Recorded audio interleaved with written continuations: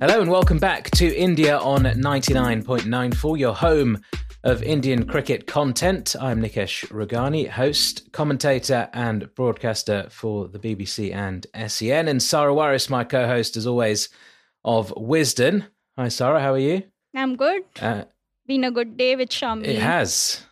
Doing decent. All our fears are a little bit lesser, I would say. Absolutely. So that will definitely be one of the things we talk about. And obviously, big week for us here. The T20 World Cup has officially kicked off with the preliminary stage, and then the Super 12s obviously kick off next weekend. India versus Pakistan, of course, on Sunday. So this is going to be the first part of several episodes this week, just building up to India's first game at the tournament and looking ahead to the T20 World Cup. So as you mentioned, Sarah, today we'll be talking about Shami, his selection into the side, first and foremost, into the squad, the 15-member squad. Since the last time we spoke, that has become official. He's not only been in the squad, he's played, he's bowled an over, he's bowled at the death, he's looked good. So we'll be discussing all of that and the merits of selecting Mohammad Shami into the side. And also, since we last spoke as well, the Indian women's side was successful, as we kind of knew they would be, in winning that Asia Cup, their 7th Asia Cup title, their first without Mithali Raj and Jhulan Goswami for this new young side. So we'll be discussing that in a lot more detail as well here on India on 99.94. So let's kick off then with Mohammad Shami. So no surprises then. Right, no surprise from me. I don't think there's any surprise from you that it was official. He was named in that 15-member squad. Deepak Chahar had to pull out as well. So Shardul Thakur comes in as one of the reserve players. We did speak about that last time. And look, there were concerns. It's only the one over he's bowled in the warm-up game against Australia. Thrilling victory for India, by the way. As little as the game meant itself, it was played in a very sort of training ground like mentality, wasn't it? But important over for Shami, 3 wickets for him, 4 in the over for India, and he did the job that was asked of him at the death, despite not having bowled in the rest of the innings as well. So he's proving the doubters wrong quite early, isn't he? Yeah, as I told you earlier, why do we need Bumrah? Shami is here, obviously in jest. But yeah, obviously we shouldn't jump the gun because 1 over practice match. But, just to defend 10 or 11 runs in the final over, and then that superb catch from Virat Kohli in the end, and the 3 wickets which he took, of course, the run out also. At least that will give the Indian team a little bit of confidence that, they have been terrible at defending targets. So a little bit of confidence, plus they are Australia. It was a full strength Australian team almost. So yeah, just hope that, the bowling especially can get a little bit of momentum from here and just go forward.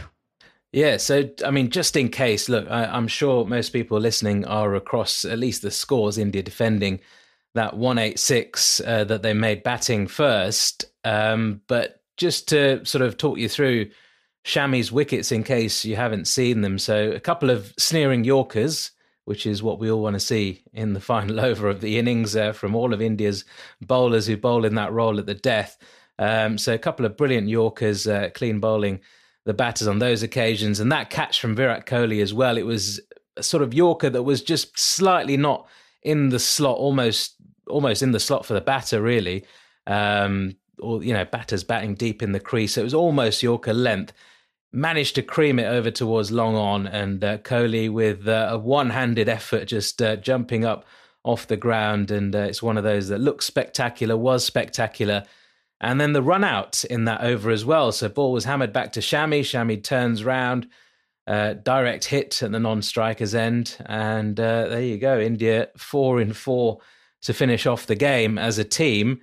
And it is a warm-up match, but it was good to see those Yorkers in at least those couple of deliveries, those wickets. And just the fact that he was going to the Yorker more often than not, I think is a good sign as well. Look, the concern that we had for Shami coming into this side is his economy rate overall in T20 internationals, he's only played the 17 matches, which is, it's not that many when you consider he's played 82 ODIs, he's played 60 test matches as well.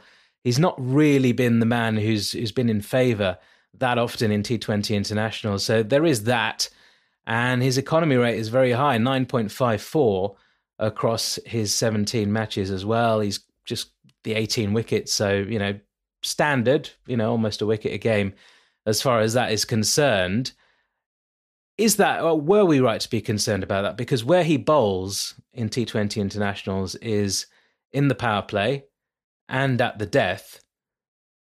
So, I mean, you look at it just off the face of it and you compare him with maybe, I don't know, Harshal Patel or something, who's more sort of comes into the game in the middle overs when the field is spread and, the batters are looking just to build a little bit more often than not. Were we a little bit harsh just to look at that and think, well, he's a bit expensive, or do you understand that given the times that he bowls in? I think it's decent that obviously we are a little concerned about India's overall death bowling, and even though he's been selected, I somehow don't think that Shami is the death bowler that India were looking for. Just before we get into a little more about Shami and all that he brings and doesn't bring to the table, I just came across this one quote which Dravid very recently said that, we've been clear about the squad that we wanted. 15 players who've played decent amount of cricket in the past. So Shami obviously hasn't played a single T20I since the World Cup last year. And his quote again just proves that Shami wasn't even in the plans till probably, the Asia Cup where India just had that horror show, and probably they were a little worried about the fitness levels also of Bumrah. So they just then got him back and just included him in the team. So the fact that Indian team didn't have Shami in the plans shows that, the role which is at the death, because they have the new ball bowlers, there's Bhuvi, even Chahar can chip in. The main issue was death bowling. Obviously there's Arshdeep now, but just to have an extra option. So they weren't really considering him in either of that role, and in the death bowling role, which says a lot. And the fact that they've got him now almost is like a desperate attempt to just get experience in the side. And also this IPL, he had a wonderful IPL. We say he's not played a T20I, but he's played T20 matches. He played the whole season for Gujarat. He was very successful, picked up 20 wickets, had an economy of around 8, which is his best in terms of wickets and in terms of average over all the years. Most importantly, in the power play, he had a strike rate of 6.62, which is phenomenal, again proving that he's an excellent bowler up front. But at the death, it just increases, his economy was 10.85. So again, India have got him as the death bowler. Is he really the answer to India's death bowling troubles? I'm not very sure. He just bowled 14 overs in the death compared to 40 overs in the power play. So again, is he the death bowler? But if he's not the death bowler, then who is your death bowler? I don't see Harshal making the cut if Shami plays. What is the 3 seamers that you would go in with for the game against Pakistan? Well, it's a good question. In terms of the death, look, we're not asking somebody to necessarily bowl 2 overs. He just needs to bowl 1 over, doesn't he? He needs to bowl either the 19th or maybe the 20th, depending on if you're batting first or batting second. If you're defending, then usually that 19th over is the most crucial, because then you want to leave enough for your, not your number one death bowler, I suppose, to defend in the 20th over. So Arshdeep would be bowling generally, if India were bowling first, for example, Arshdeep would then be bowling your 18th and your 20th, and Shami your 19th, which I think can work. But then, you do get into some difficulty, because then you don't want him having to bowl 2 at the death, and you don't want to bowl Arshdeep too early as well. So that combination kind of becomes a bit tricky towards the end. If you're having Arshdeep bowling the 19th, then he can only bowl the 17th, and then somebody else has to come in for the 18th, which could prove a problem. And whether that is Shami and he bowls the 18th and 20th, we don't know. Shami will play, I think, in that first match, just because they want the experience, like we said. Arshdeep has to play because he's the only other death option.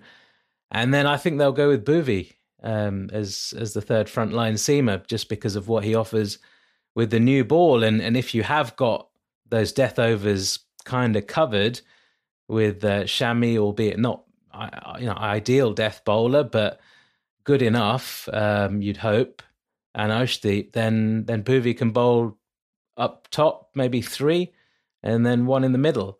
And then you've got the spin to come in there as well, and Hardik Pandya. So I think Shami will play, and the fact that he's had that over is good for his confidence as well.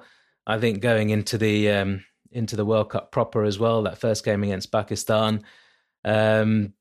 Hopefully he'll carry on in India's second warm-up game as well. And we'll wait and see. But yeah, I think he definitely plays. I, having seen him as well, would be inclined to play him just because of the options that are there. And there's not much better choice, is there, really? Yeah, and also the fact that, Shami is kind of bring some pace into the attack, because all the others are, medium pacers. So at least there is some kind of, someone who can bowl in the 140s. Again, Umran Malik should have been there, but yeah, that's hopefully for the next time. Also with Harshal Patel, I think we could have probably spoken about this in the episode where we spoke a bit about him, standalone episode. We missed, the fact that we spoke about his IPL records, but the fact that he got most of his wickets on a little sluggish, those pitches in Chennai and in the UAE, I think that's a major reason that, he was successful there. And this year, when the IPL shifted to Mumbai, he wasn't as successful. Last year in Mumbai, if you just compare the stats in Chennai, he did much better than he did in Mumbai. So, that's also a major factor, which I think, pitches, somehow he does better if the pitches are a little slow, and, the Chennai kind of pitches or the ones in UAE. So, probably, playing in Australia won't really suit his strength, like what we've seen in the past. So I would also go in with the same pace attack which you mentioned, Shami, Hardik as the all-rounder, and Bhuvi and Arshdeep, obviously. Absolutely. Just before we carry on and discuss the rest of the warm-up match, I suppose, against Australia, we're going to take a short break here, and we'll be back on the other side to discuss that in more detail. You're listening to Cricket's Conversation on 99.94. Whatever your team, we have the show for you on podcast, YouTube, or on the 99.94 app. We have India, England, South Africa, West Indies, and now Sri Lanka covered. If you want to find us, the best way is to follow us on social media at 9994DM by downloading the 9994 app or Google 99.94 on podcast. We speak cricket. So, Sarah, the over from Shami winning it for India in the end. But with the bat, once again, contributions from the whole top order. I mean, there was a situation early on, wasn't there, where KL Rahul was on about 42 or something, and Rohit Sharma had not yet scored. I know he farmed a lot of the strike during that time as well. But 57 from 33, again, from Rahul, against a very good attack from Australia. Stark, Cummins, Richardson, Maxwell. They had all the big guns out, didn't they, really? And he delivered once more. Yeah, about Surya Kumar Yadav, I know he scored 50 and 33 balls today. Yep. I I was just looking, like I just came across this one tweet where there's a video of him just before his dismissal. He's like, "Marne ka mood nahi ho raha hai," which means I'm not in the mood to hit. From coming from someone who scored 50 and 33 with a strike rate of 151, that's just hilarious. Like, you've already done. It's quite sluggish from him, isn't it? And the very next it's ball, like a little net session. Yeah, and the very next ball he was dismissed. Going back to Rahul, it's so encouraging to see, the way he's been playing off late, and I just hope he can carry it forward also. When he's batting this way, he's such a, treat to watch. So I hope he can carry this form forward in the World Cup. Absolutely, yeah. And look, everyone got a knock as well. Hardik Pandya was the only failure, really, 2 from 5. We won't read too much into that. He's been hitting it pretty well of late. DK got a nice little knock as well, 20 from 14. Akshar and Ashwin as well coming in at the end. I suppose looking at the bowling combinations as well, that is going to be another battle, isn't it? Is it going to be Chahal? Is it going to be Ashwin? Is it going to be Akshar? Is it going to be 2 out of the 3 playing? What would you go with in that first match against Pakistan, just given the way that they've been bowling of late, the way they perform on certain types of pitches, in certain conditions? I suppose the experience of somebody like an Ashwin, despite how many left-handers a side might have playing, who'd you go with? I would go in with Ashwin. I mean, Akshar didn't bowl. I think Akshar will still play because obviously he's, that number 7 batter. But if it's a toss-up between... Didn't bowl today, though. Probably they were testing Ashwin and Chahal, and they knew that, okay, Akshar is a must there, and, just trying out who amongst Ashwin and Chahal can be the better option. Chahal went for 9.3 runs and over. Ashwin went for 7 runs and over. So that could be factored in. Pakistan generally struggle against off-spinners, even though they don't have a lot of left-handers, but they struggle against off-spinners. So the favor, I would favor Ashwin there, obviously, because of his defensive bowling also. A lot of people don't like that in their team. They want wicket takers, but somehow I'm tilted towards Ashwin. And by the way, what happens now? Is it, with Pakistan having sort of beaten India in a World Cup game for the very first time, albeit T20, so they've still not won in an ODI World Cup. But after what happened last time, what happens to all the TV ads and stuff? Does that still carry on over there? That Mocha is surely gone, right? That Mocha has stopped. It's no more. Yeah, there's this very nice ad of. It's a very surprisingly nice ad, with Virat Kohli there, and they're talking about, how it's been a long wait since the World Cup, and there's another ad promo for India-Pakistan where, they're just reliving that Pakistan match, and they are so disheartened, and one kid is like, please, win and help us forget the memories of the last encounter. So it's a subtle and a more subdued ad this time. So it's more about revenge this time, isn't it, than anything else? Yeah. Okay. Interesting. Yeah, because that ad, I think it first came about, was it 2015 World Cup? 2015. Yeah, because I was out there in Australia covering that one, and I remember just seeing it all over YouTube and everywhere, and there were several versions of it, and it was just brilliant. I just the fireworks, and it was just so well thought out, but it carried on, and the Pakistanis got more and more annoyed as the years ticked over, and it's no more. I remember during the 2017 Champions Trophy, I think that's when, Star just lost it. It was a little disrespectful to 2017 Champions Trophy, coincidentally was on Father's Day. Yes. I think, so, there was this ad where, Bap, like India is your dad, in world events and all that. And then Pakistan, just went on and defeated India. So reminds me of when Star coped a lot. It reminds me of when Sehwag had a run-in with Shoaib Akhtar and eventually just basically said that Shoaib Sachin's Akhtar your bap. But Shoaib Akhtar has denied that. He said that nothing like Yeah, that was well, ever he would, said wouldn't to he? him. He So, would. If you were like, 150, 160 mile an hour bowler and somebody had just dissed you like that, then you'd probably deny it, wouldn't you? It's not a good look for a quick bowler. We won't take...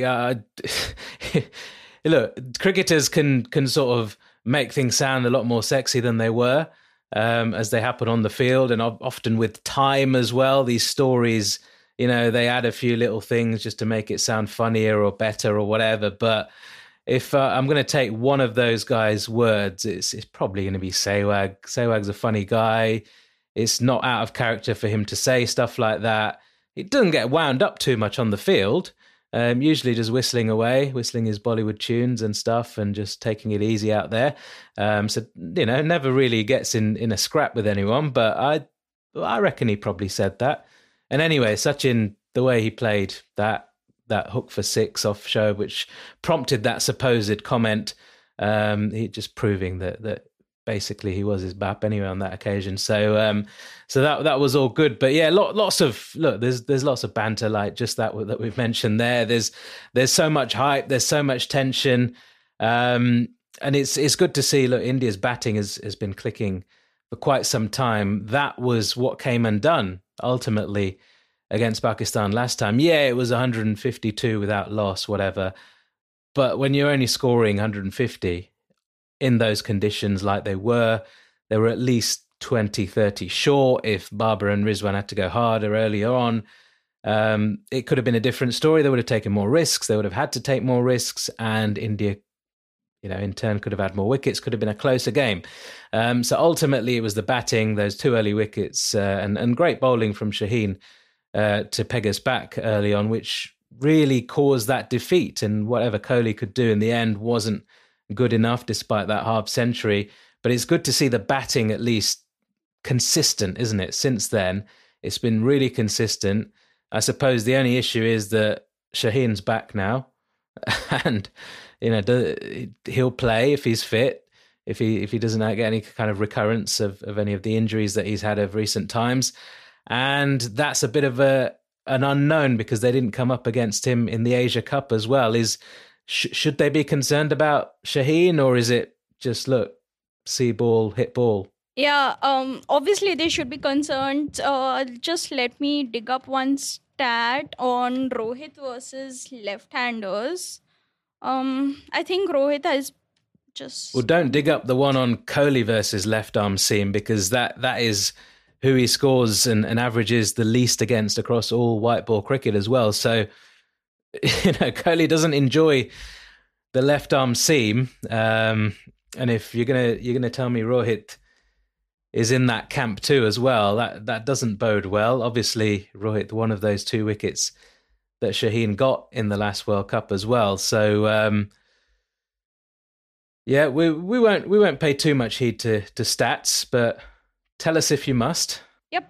So the stat is Rohit has been dismissed 14 times by left-arm pacers in T20I power play overs alone, which, is a very scary stat for an Indian. Just in the power play overs alone, he's been dismissed 14 times. Or 19 overall, but, it's a real threat. And as much as, you want to deny it and overlook it, but the threat is real, and the fact that Shaheen is back, and obviously the scars of last World Cups still remain because no one expected that to happen. But yeah, so it's a real fear, and I just hope that I don't know how Rohit is going to, he saw out. Yeah. He at least, he didn't face too many deliveries early on today, but Mitchell Stark didn't get him out in the practice match. So that's a positive, at least. But look, Shaheen is, in the absence of Bumrah, he's the best fast bowler in the tournament, isn't he? If he's fit and if he's bowling at anywhere near his best, he's the biggest threat to any team, really. So yeah, the threat is real anyway, despite anyone's sort of failures against left arm seam. But it's 14 times, and Rohit Sharma. In the power play overs Yeah, alone. but 19 overall, right? Yeah. So 14 in the power play. Yeah. But how many left armers would he have faced in his 134 innings? So, 120 innings where he wasn't. So let's take the positives. 120 innings where he hasn't been dismissed by left-arm pacers in the power play. And most teams have a left-arm pacer. Yeah. An Indian fan just can't remain positive now after all the setbacks in ICC events. It's somehow, what will go wrong now. So it's the hope that kills you, isn't it? Yeah.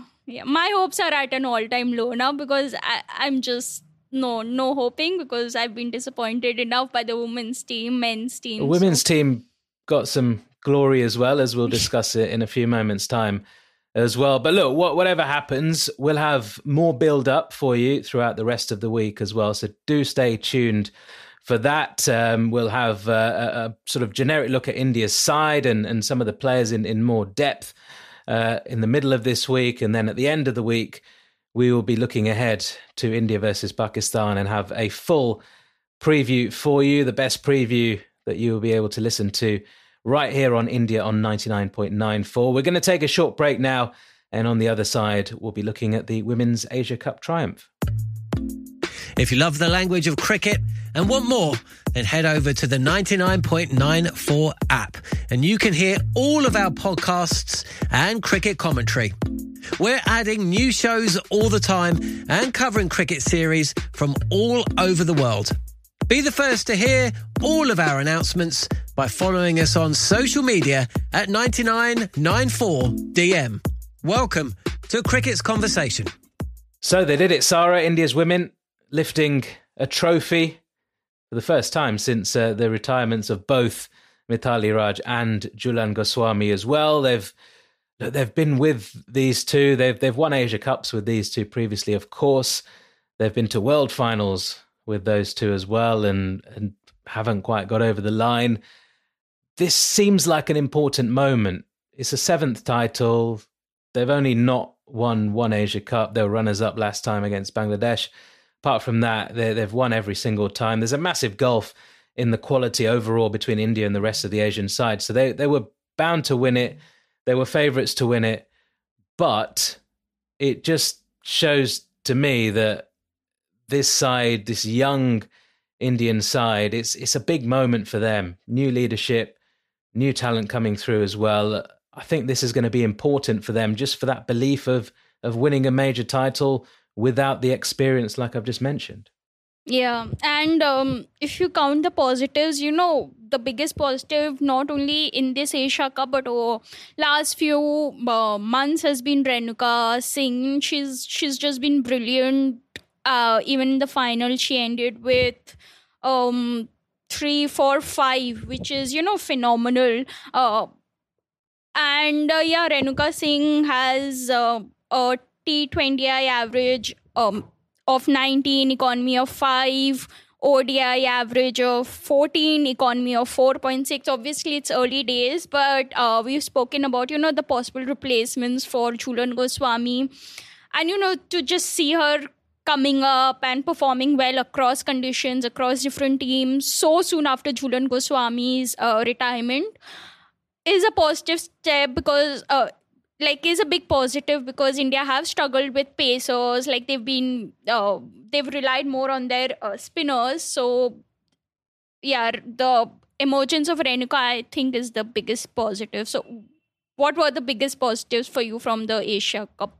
Well, there's obviously her leading that fast bowling attack as well. Smriti's form continued. I suppose the biggest positive was that despite losing to Pakistan, despite Harmanpreet Kaur messing around with experiments and stuff, I suppose at least some of the players did get that exposure. So that's a positive. They got the exposure to those pressure situations. She rested herself for a couple of games as well, which was interesting. Smriti got to lead. So that's another great thing, that she got to captain at a tournament in pressure situations as well. And Dipti Sharma just keeps doing it, doesn't she? Player of the tournament.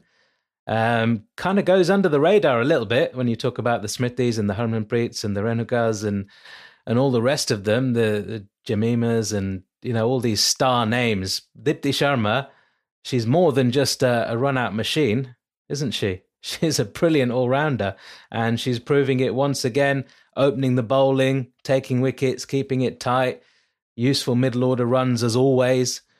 Just a brilliant cricketer to have in any side. And, just a day before the final of the Asia Cup, there was this whole incident with Mitchell Starc, and he was like, the whole run-out thing again came up, and he tried to, for those who don't know, he warned Jos Buttler for backing up early, and then while walking back to his run-up, he said, I'm not Dipti, but I can do it.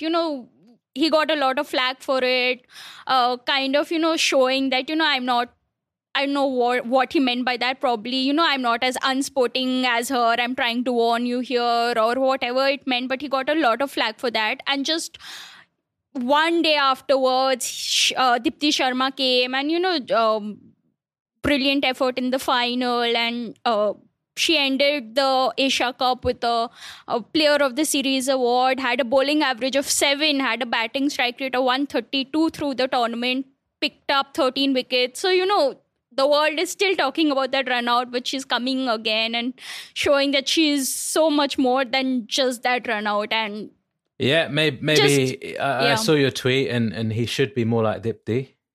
Yeah. And it's just a shame that people sort of decide almost by themselves that they are sort of the guardians of the spirit of the game, whatever that means these days, and their morals are so much higher than what Dipti Sharma did.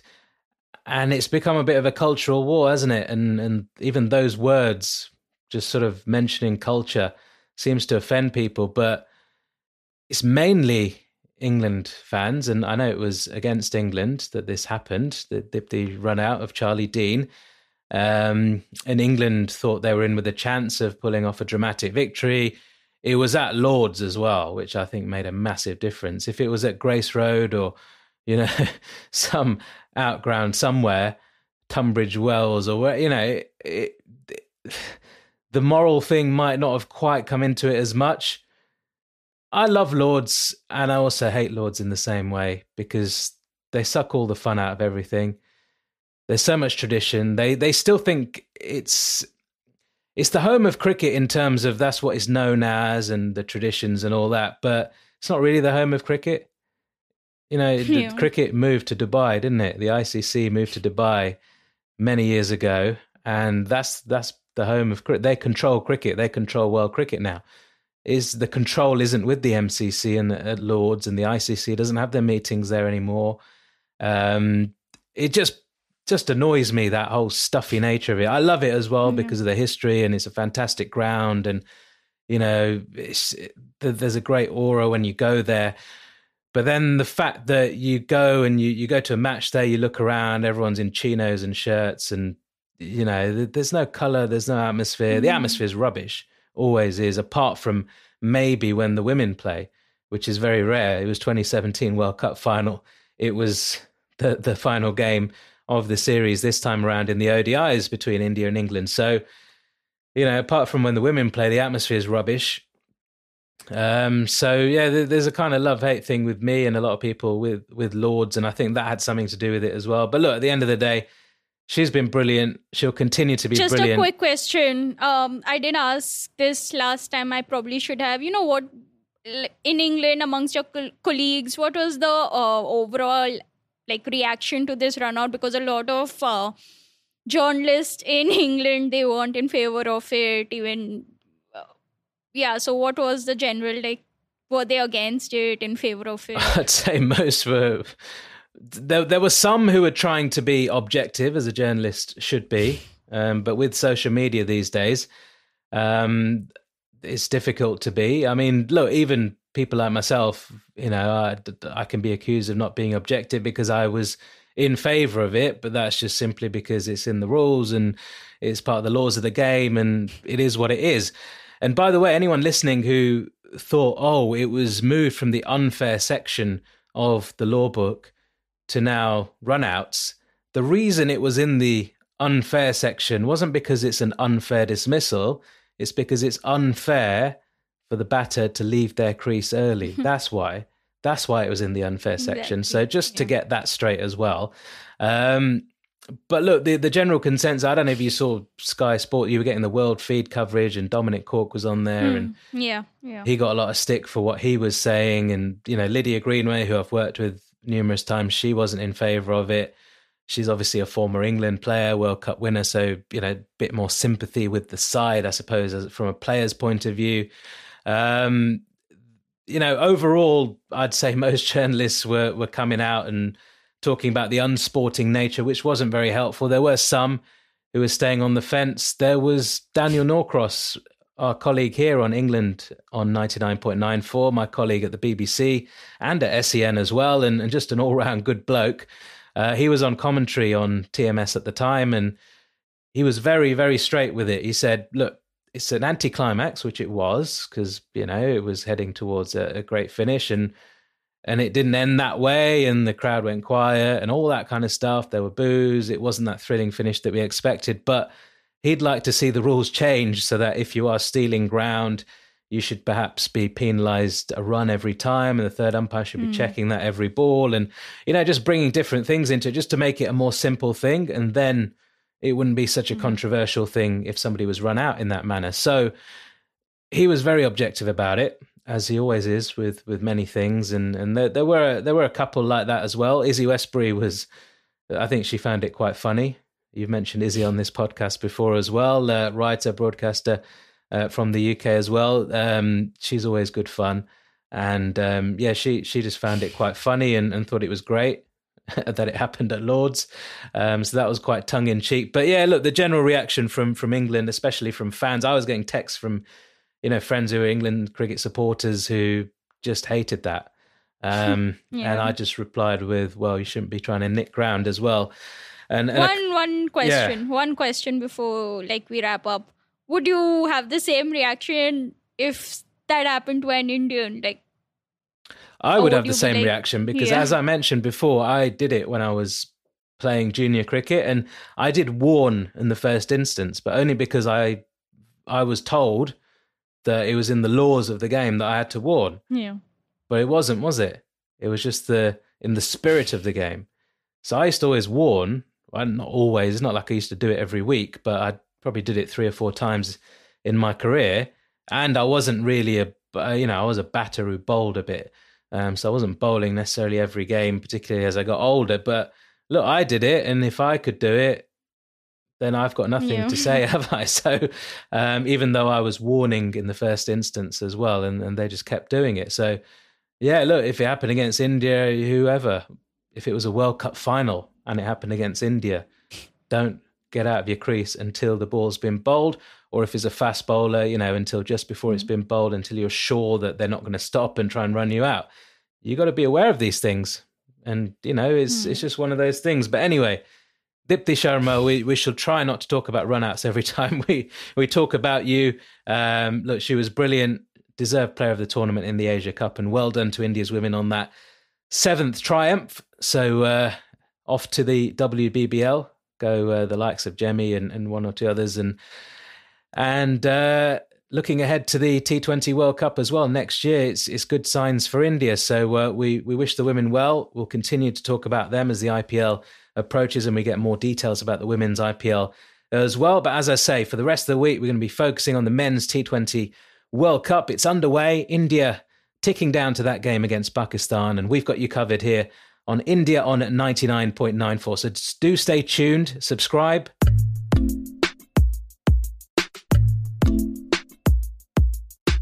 Thanks for listening to India on 99.94. Please rate, review and subscribe. You can download the 99.94 app from where you get your apps usually, and you can follow us personally on Twitter and Instagram. I'm at Nikesh Ragani and Sarah is at swaris16. We'll put links up for everything we do there on this podcast and beyond. And you can also follow our network at 99.94DM on social media. Remember, if you love cricket, then we are the home of cricket audio. Follow us for podcasts and commentary from the bat and ball world. Thanks for joining Cricket's Conversation 99.94. Hi, listeners. We wanted to take a moment to tell you about another podcast from Evergreen Podcasts and Sound Talent Media called Pit Lane Parlay. Pit Lane Parlay is the go-to podcast for IndyCar and motorsports-related news. Each episode, we discuss things like our favorite drivers, news clips from the last week, and generally giving each other a hard time about predictions we've made in the past and or life stories that have come up recently. We really have a lot of fun with it and really enjoy each other's company, and we hope you can come join us too. Join Pit Lane Parlay by following us on your favorite podcast today.